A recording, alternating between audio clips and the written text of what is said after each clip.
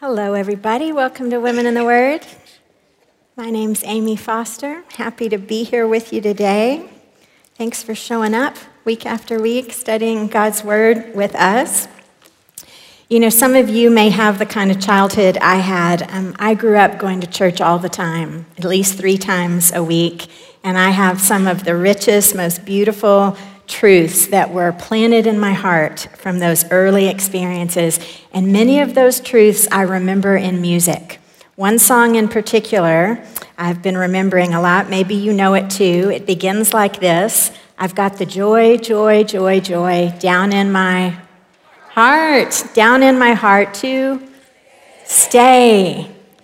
Yeah, hidden in that simple little song is the eternal identity for God's people, because at our core, we are people of joy. God has made us people of joy. Joy is the abiding, deep experience down in our hearts because we've been welcomed into the presence of God. We've been welcomed into the family of God. And joy is what overflows from our hearts so that others look at our lives and they look at our joy and they identify us as part of God's family. And joy is also what fuels each day that we live, each day waiting for the culmination of God's great plan for mankind and for the earth. So we are people of joy, and we're people of joy because of what God has already done. It's complete and it's finished. We are also people who wait because of what God is going to do, and He's told us what He's going to do. We're going to talk about waiting today, and I think, as we just use that word, we think of all kinds of things. Leaving here within an hour, we'll be waiting in lines, we'll be waiting in traffic, we'll be waiting for a repairman or the Amazon truck. I am always waiting to get skinny. That's going to happen for me someday. And on a more sobering note, maybe we're waiting for a call from the doctor's office, or we're waiting to hear from that employer who's interviewed us, or we're waiting for our kids to turn out right, or we're waiting for our circumstances to get better. We're all waiting. Ultimately, we're waiting for the biggest thing. We're waiting for Jesus to come back and complete the work that He began, to sum it all up. Jesus described this in John 14. He says, I go to prepare a place for you. And if I go and prepare a place for you, I will come again, and I will take you to myself, that where I am, you may be also. We're waiting for that. So we are awaiting people, and what we learn from our psalm today is that God cares how we wait. God cares how we talk to Him while we're waiting. So Psalm 126 is talking to God during a waiting time. It's one of the Psalms of Ascents, and we've talked about this a few weeks ago. These were the pilgrim songs, or the traveling songs. This is what the folks who lived outside of Jerusalem, they would sing these prayers. They would sing these songs and recite these words as they were traveling up to Jerusalem, which was at a higher elevation, traveling 3 times a year to celebrate the goodness of God at the temple. As they were traveling to Jerusalem, they were journeying towards the temple where the presence of God was. And we share so much in common with them because our life is a journey too. We are journeying each day to experience the presence of God in our lives so we can understand the emotions of the traveling pilgrim. We can understand all the emotions expressed in this psalm right here. We share those emotions. We're so similar to them. We're both trusting and believing in the future fulfillment of God's promises. So from Psalm 126 today, we are going to learn how to pray while we wait. I want us to start with a little bit of background. I want you to understand what was happening, most likely, when this psalm was written. The author isn't cited anywhere, so we have no idea who wrote this psalm, but it's widely believed that the context for this was during the period of time when the Israelites are returning from Babylonian exile. They are returning to Jerusalem, their homeland. So let me just give you a little framework of their history. You remember they were slaves in Egypt. God rescued them out of Egypt, took them across the wilderness, and gave them their land and established them as a mighty nation. And they thrived under the judges and under King David and under King Solomon.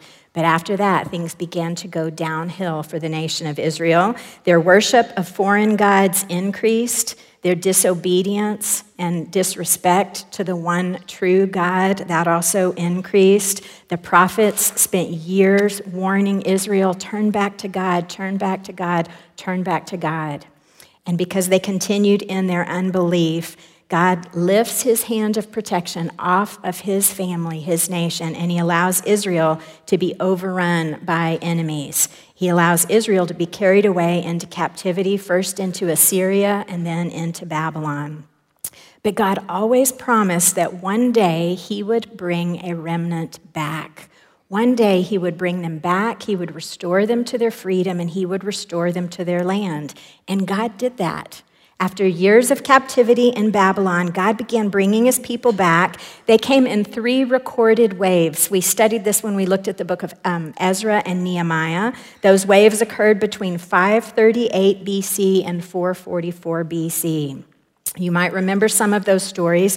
During those 3 waves, that was a period of 80 to 90 years. The first group that came back, they were absolutely overjoyed as they were approaching Jerusalem. They were thrilled for what God was doing. But as they reached Jerusalem, they experienced a sweeping mixture of emotions. There was weeping with joy that they were back in their homeland, and there was weeping with grief when they saw the destruction of Jerusalem. The beautiful city of God was not beautiful anymore, and their hearts were broken over that. We know that the city walls were completely broken down with huge gaping holes in them. That leaves the nation both humiliated and unprotected. And we know that the temple, the glorious temple built with all its splendor by Solomon, it had been destroyed and pillaged. All of those sacred items had been carried off as spoils of war.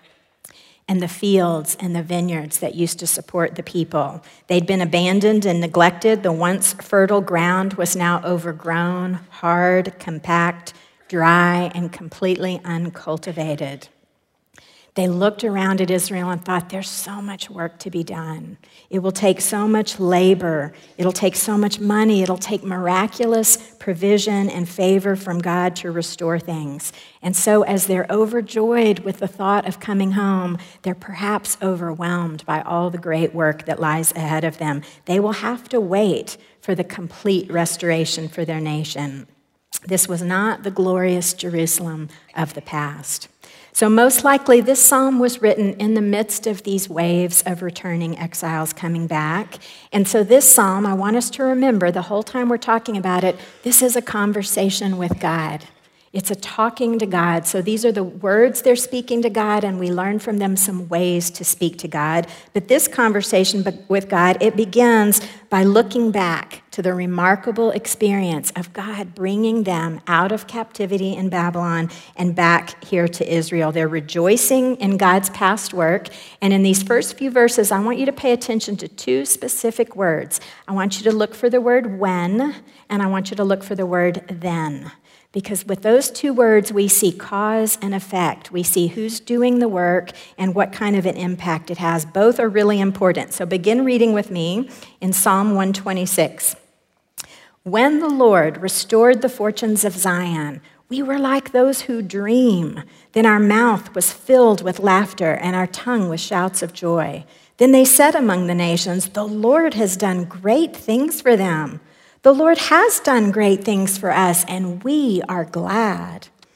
That's my favorite part there. We are glad. It begins with when God brought them back, when God freed them from their captivity in a land far away, when God carried them back to Israel, earning them their freedom and restoring their fortune and their property. It was all God's work. It was God's activity, it was God's energy, and it was beyond their wildest dreams. It's as if they're walking around Jerusalem saying, are we asleep? Are we dreaming? Can you believe this is true? I don't know if they fully expected ever to be back in their home again. God did what only God could do. His activity was the when. God was the change agent. He was the source of everything good that happened. And then we see the then, the response. Then our mouths were filled with laughter and shouts of joy. Have you ever been so deliriously happy that laughter, joy, tears, whatever just bubbles out of you uncontrollably. I've done it before. One of my best friends witnessed it, and she doesn't tell people about it very much because it wasn't pretty. But sometimes that happens, and we understand that's the experience that's being described here. And I love the writer. He's not rushing through this memory, this reflection on their joy. He's taking great time to remember the joy and talk to God about the joy, these mighty acts. And he specifically notes 3 unique elements of this joy. The first is, then their mouths were filled with laughter. And this is an element of fullness. He's saying their joy was full here. So as we talk about full, I want you to imagine a cup of water, and I want you to imagine pouring a little bit more water, and pouring water all the way to the top. So it can't hold a single more drop of water. We're not talking about just a little bit of happy. We're talking about the fullness of joy, and fullness means the space can't hold one more drop. Every crevice, every void, every opening has been completely filled. It would be impossible to contain anymore. That's the joy that they have here. That's the fullness of joy. It's all they could ever hold. But this joy is so abundant that they can't hold it all. It starts spilling out. It can't be contained. And their joy that they're experiencing with God really turns into public praise. It's public praise. Then their joy is expressed. It's expressed to the nations around them. Now, I thought it was interesting. The author doesn't say our hearts and our minds were filled with joy. We would expect to see that. Instead, he says our mouth, our tongue is filled with joy. That's no accident, because what do we do with our mouth and our tongue? We speak, we express. This is a joy that is so full, it must be expressed. And that's exactly what happens. And when they express, then their joy is also observed. And we get this remarkable little section here where it tells us the non-Israelites who lived around them, they see it and they marvel and they recognize it. The Lord has done great things for them. This is an outstanding opportunity for them as their joy is observed. The people who don't know God get to see God up close, don't they? And right away we can tell they are learning things about God that they didn't already know. First, they're learning this one true God, he isn't aloof, napping up in heaven. He's concerned, he's paying attention, he's acting. This God is involved in the events of the world and his people. And they're also learning that this God, he is good. He does great things. He does things that bless his people and fill them with joy.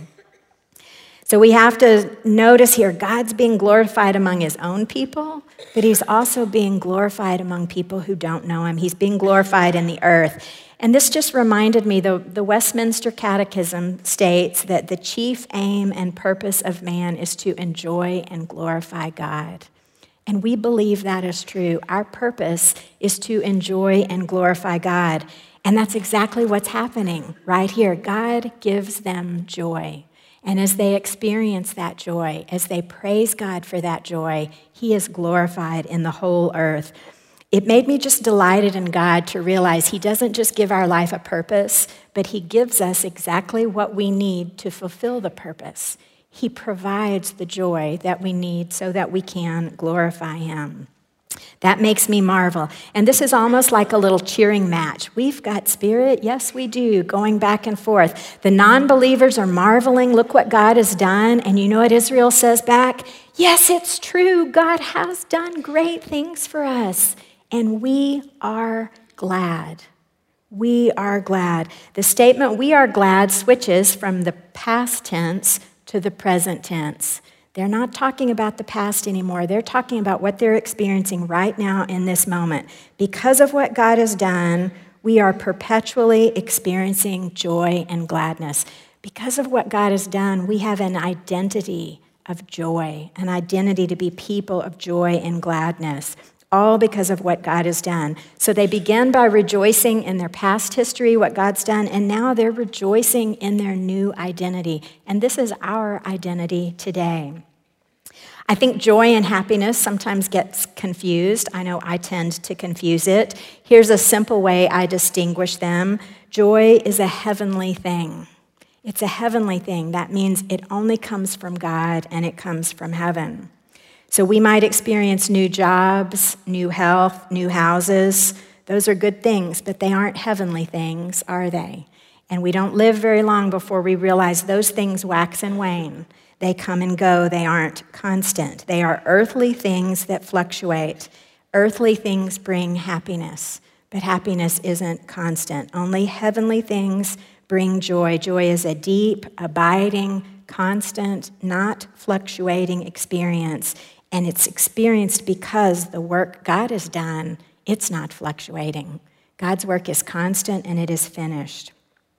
So I want you to look at some of the verses that we have in Ezra and Nehemiah that also talk about this experience when the captives are returning from exile. And I want you to look specifically at their joy, not their happiness, but their joy. Look at Ezra 6:22 on your verse sheet. And what they're talking about here is they have come back to Jerusalem and started practicing their religious festivals and feasts again. They hadn't been practicing those before. And so Ezra 6:22 says, "And they kept the feast of unleavened bread 7 days with joy, for the Lord had made them joyful." And what I want you to note there, the feast didn't make them joyful. The return practices didn't make them joyful. The Lord made them joyful. He's the one. He is the source of the great joy. Then look at Nehemiah 12:43. This was written as they've just celebrated rebuilding Israel's wall. And listen to what it says. "And they offered great sacrifices that day, and they rejoiced, for God had made them rejoice with great joy.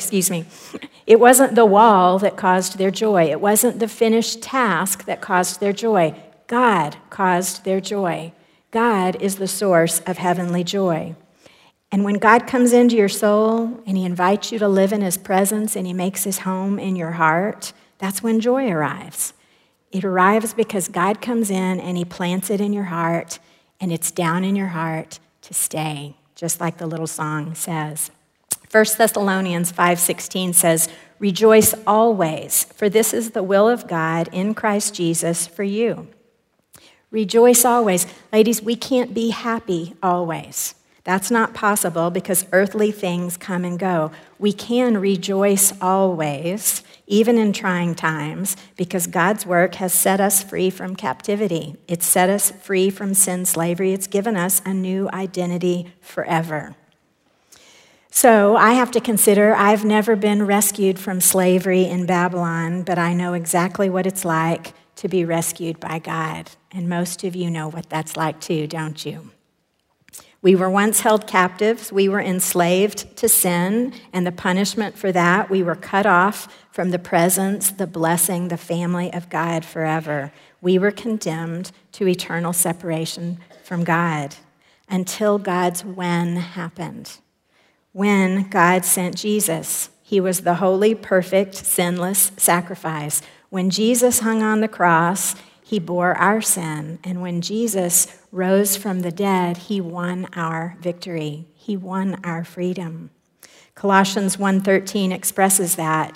He has rescued us from the dominion of darkness. He has brought us into the kingdom of the Son he loves, in whom we have redemption and the forgiveness of sins. And he didn't just secure our rescue, he secured that new identity for us as well. Look at Romans 1:15. The Spirit you received does not make you slaves so that you live in fear again. Rather, the Spirit you received brought about your adoption to sonship. When God rescues us from sin's curse, when God sets us free from sin's slavery, when God gives us a new identity in his family, then we too are people of joy. That's my identity. That is your identity. All right, we're going to pick the psalm back up in verse 4 here. Verse 4 says, "Restore our fortunes, O Lord, like streams in the Negeb." All right, restore our fortunes. We've changed tense again here. We started looking at the past tense. Then we move to the present tense. We are people of joy, and now we're shifting to the future. They aren't fully restored yet, but they want to be one day. They hope to be. They want the walls rebuilt. They want the temple restored. They want all those exiles that are still living in Babylon, captive. They want them to return. They want them to return like a flood of people filling all the streets into Jerusalem. That hasn't happened yet, but they're trusting in God's word that he would bring them back. And while they wait, what do? They pray. They're talking to God. They're asking God to help restore the fortunes again. They take their request to God, and you have to stop and think, well, that's a pretty good place to go with their request because they've just reminded themselves of all the great things God has already done. You know, you may have heard the wise advice, the best indicator of future behavior is past behavior. They have just reminded themselves of God's great rescuing past behavior. They can trust that God will be constant. God says in Malachi 3:6, I, the Lord, do not change. His character and his nature don't change. So they can go to God with great confidence and take this request to him. They can have confidence because he's acted faithfully in the past. Now, this prayer, it is bold and it's confident. They're asking that their restoration would be like streams in the Negeb, like streams there. And that's figurative geographical language. We don't completely understand what that means, but an Israelite knew the Negeb. They totally understood what this language meant. The Negeb is the southern region of Israel. It's west of the Dead Sea. It's particularly arid, dry, parched. There is virtually no vegetation there whatsoever. If you've ever been to the Dead Sea, it looks very much like that area. It's craggy and cliffy. The ground seems like hard, crumbly limestone, really. So I want you to imagine when rains do come in an area with no vegetation, no topsoil, and very low sea level. Think of heavy rains in Houston. Okay, that's the closest thing we have. You know what happens. When heavy rains come into areas like that, the waters rise quickly. They will rise quickly. Just last summer, there was some international news. You can Google this and see some interesting video of this that showed spring flash flooding, summer flash flooding in this exact area. And you see little trickles of streams that in moments become raging torrents of water. So seasonally, historically, these little streams in the Negeb would go completely dry for very long periods of time until they would only be restored when these wild torrential spring rains would come and the floodwaters would flow dramatically through the land until even the smallest streams filled back up with water. So now can you see the confidence in their prayer when they ask God to return them like streams in the Negev? It's as if they're saying, we're in a desert-like experience right now. We need some water, but we don't want a little sprinkle from heaven. We want you to send the wild, raging, torrential spring rains, Lord, that will replenish all the streams. They're asking for a great and a grand rescue. And why wouldn't they? Why wouldn't they pray that way to God? They can have confidence because God has already shown them he is a great rescuing God. And the second reason they can have confidence, they are asking in line with what God has already declared and promised. They're asking for the will of God to be accomplished here. This is not a self-seeking, self-oriented, me-oriented prayer here. So we can learn a pattern from them. While we wait, we can pray with confidence when we remember the character and nature of our rescuing God. And we can pray with confidence when we pray that God will fulfill what he wants, what he's already promised to do. That's why we pray for God's will. They describe this request a little differently in verses 5 and 6. Let's read that. Those who sow in tears shall reap with shouts of joy. He who goes out weeping, bearing the seed for sowing, he shall come home with shouts of joy, bringing sheaves with him. Okay, so now he switches from this geographical language to agricultural language. And most of us aren't farmers, but we understand the idea of sowing seeds and waiting and then reaping the harvest. When we see the words sowing and reaping, what comes to mind there is hard work, some labor. But when we see the word sowing with tears and weeping, that suggests difficult, costly labor. That suggests maybe grief-filled labor. So this prayer is not a name it, claim it, comfort and ease kind of a request from God. And it's not an easy view of the future. And so we have to remember how bad the condition of the land was, how bad it was. It would take backbreaking work to turn over that hard, uncultivated ground. It would be strenuous and dangerous and difficult to rebuild the city walls. There would be obstacles and barriers and resistance, both from their enemies outside and from their own trouble stirred up within. There would be great cost and sacrifice. They know they're not asking for a period of comfort and ease here. And you know, when you think about this illustration of sowing seed, you have to also consider that they could take that seed and they could grind it into meal and they could feed their family with it. This was a time when Israel wasn't producing very much. So not to feed your family, but to take that valuable seed and instead put it in the ground and trust God and wait for it to bear fruit. That was an exercise of great trust in God. Anyone who plants a seed knows it's followed by a winter of waiting. And so that's what we're hearing expressed in this prayer right now. It's not at all a picture of hopeless despairing. It's a picture of persevering and persevering in joy, because they know this is the middle of the story. The beginning of the story was beautiful. God showed himself to be a rescuing God. We know how the story is going to end because God has told us what he's going to do. So they can persevere and they can labor and they can do these difficult things because God is reminding them it's just the middle of the story. While they wait, they're willing to work. This is a great message for us. They're willing to work. They aren't demanding that God just miraculously produce this restored land here, but instead, they're trusting God to bring about his will through their labor.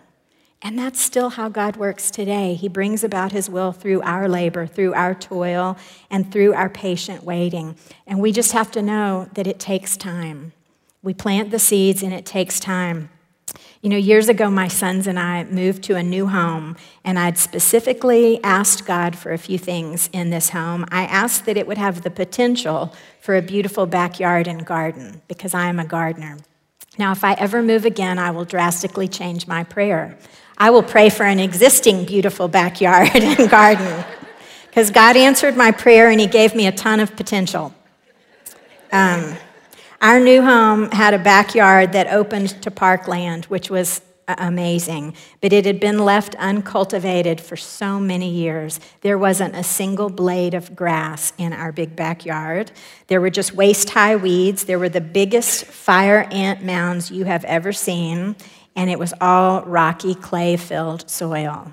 And it was going to take a lot of work to bring it back. My dad and I tackled that project like any good gardener would. We killed all those weeds, and we killed those ants first. We did the back-breaking work to till the ground, and then we brought in truckloads and truckloads of good, fertile dirt. And we spread that dirt all over the yard.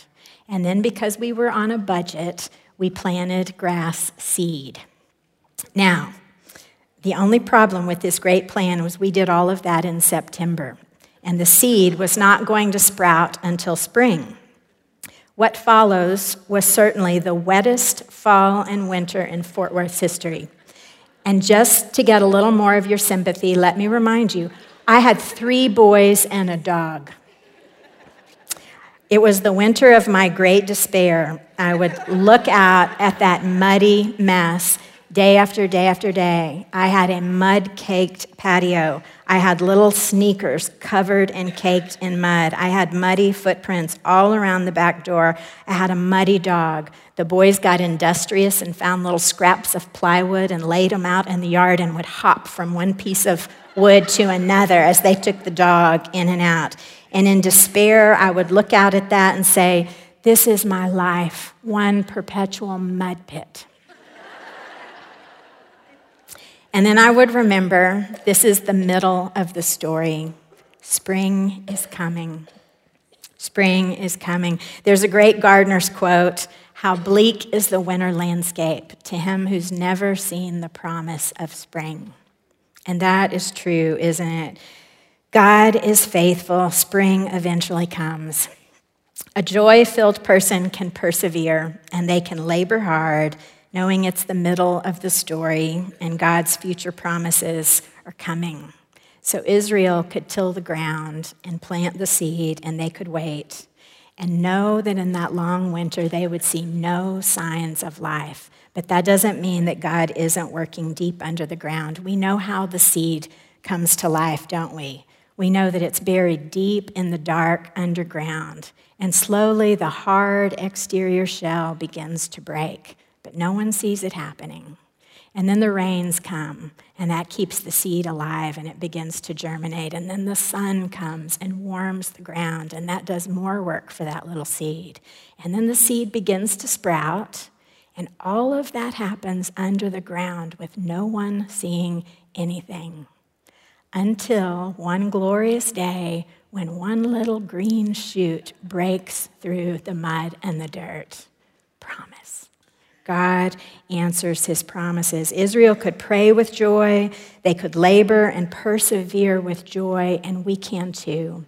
What I learned from this is that our waiting time doesn't have to be lazy, wasted time, not for them and not for us.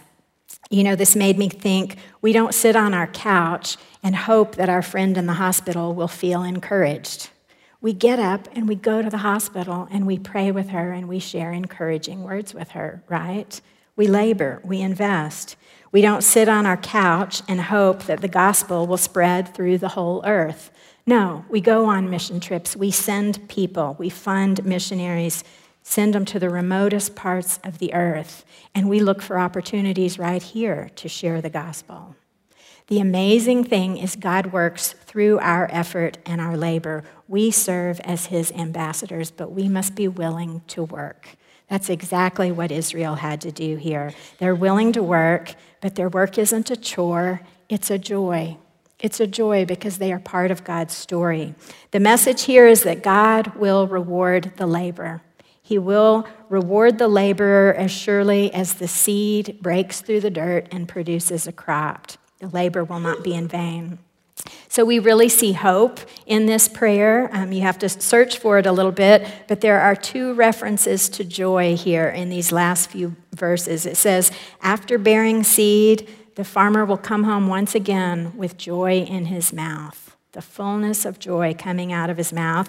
And it tells us he'll come home carrying one little measly stalk of corn. No, it says he's going to be carrying sheaves, big bundles, multiple big bundles. This is a picture of God's abundant fruitfulness.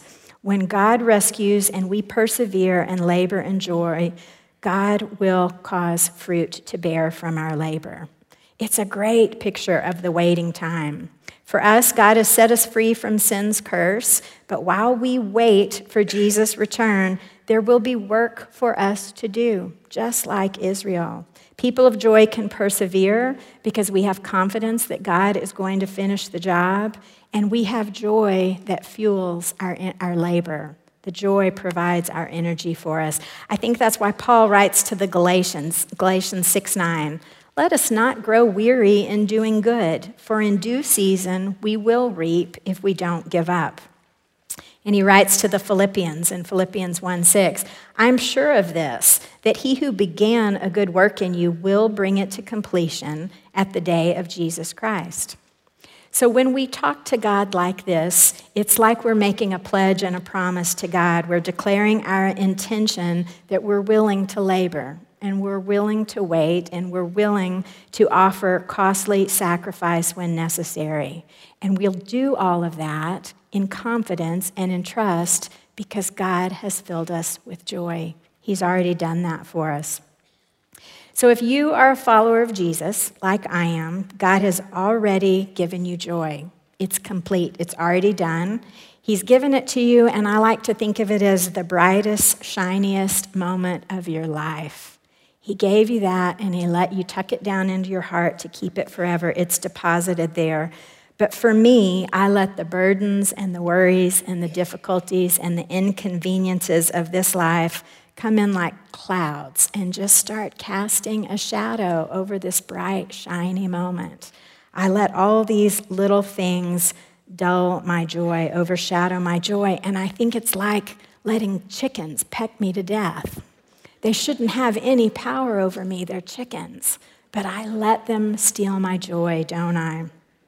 I think for all of us, we can learn from this psalm that we have joy, we just need to own it. We need to own our joy and get in touch with it. We can talk to God on our journey, just like the Israelites did, and I think we can stir up the joy He's put deep down inside us. And I think for me, that's sort of the way I push those dark clouds away. So for me, I've resolved I'm going to look to the past with joy, and I'm going to talk to God about that. We can remember and reflect and talk to God about the many ways He's rescued us. The initial way He rescued us from sin, but then the other rescues that have come since, the besetting sins that He breaks us free from, the wounds that He heals, all these great rescue experiences we've had with God. You know, when I think about my conversion story, it's not a dramatic, vivid story. I was 5 years old. I don't have a great sense that it was this terrible life God pulled me out of. But if I'm honest and I really consider what happened to that 5-year-old, it's a dramatic story. And so what I do, I'm trying to stir up the vivid memory of what really happened. And here's how I imagine it today. I envision myself locked in a dark prison cell, guilty and condemned of a terrible crime. And every day, an angry guard comes in and beats me as part of my punishment. Until one fateful day, I hear the door unlock, it swings open, and that angry guard has been replaced by a merciful Savior. And He doesn't come in to beat me. He holds His hand out, and He offers to take me out. And I step out of that prison cell holding Jesus' hand, and I feel the sun on my face, and I breathe in the fresh air, and just like Israel, I think, this must be a dream. It's too good to be true. But I know it's not a dream because as I hold His hand, I feel His wounds, and I know He took the penalty, He took the beatings that I deserved. And I say to God, You have done great things for me, and I am filled with joy. That changes the whole rest of my prayer when I begin that way. As I talk to God about the rescue, I am reminded He has filled my cup with joy. I cannot hold another drop. He's given me all that I'll ever need. Sometimes I just have to stir it up again and remember it. I also think that God's rescue comes with so many great heavenly gifts. When we talk to God, we need to remember the heavenly gifts. We need to remind God that we're aware of them. We need to thank Him for them. Remember, these are the unchanging, secure gifts that He's given us forever. You might consider meditating on Ephesians 1 if you need to be reminded of your heavenly gifts. I'm going to share some of those with you right now.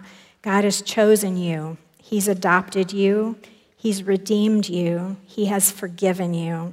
He's created an inheritance that's eternal for you. He's guarding it for you forever. He has already lavished you with mercy, grace, and love that can never be undone. Those are heavenly blessings that God has given you. When we meditate on those things, when we thank God for those things, we're unleashing our joy. We're letting it stir up. We can also find ways for our joy to be expressed and observed in the world. You know, God uses all of our labor to draw people to Himself. God works in our joyful praising. I had a great opportunity just in this last week. A businesswoman I'd been dealing with for several weeks called and told me we'd kind of had a catastrophic problem. I had made a mistake and she had made a mistake, and it was going to cost one of us a good bit of money. And I was pretty frustrated. We ended the phone call, and I just started praying. And I'll admit, I wasn't praying for a rescue. I was just asking God to show me how to be gracious in this setting. 30 minutes later, she called me back and said, I have great news. The manufacturer sent us a flawed product.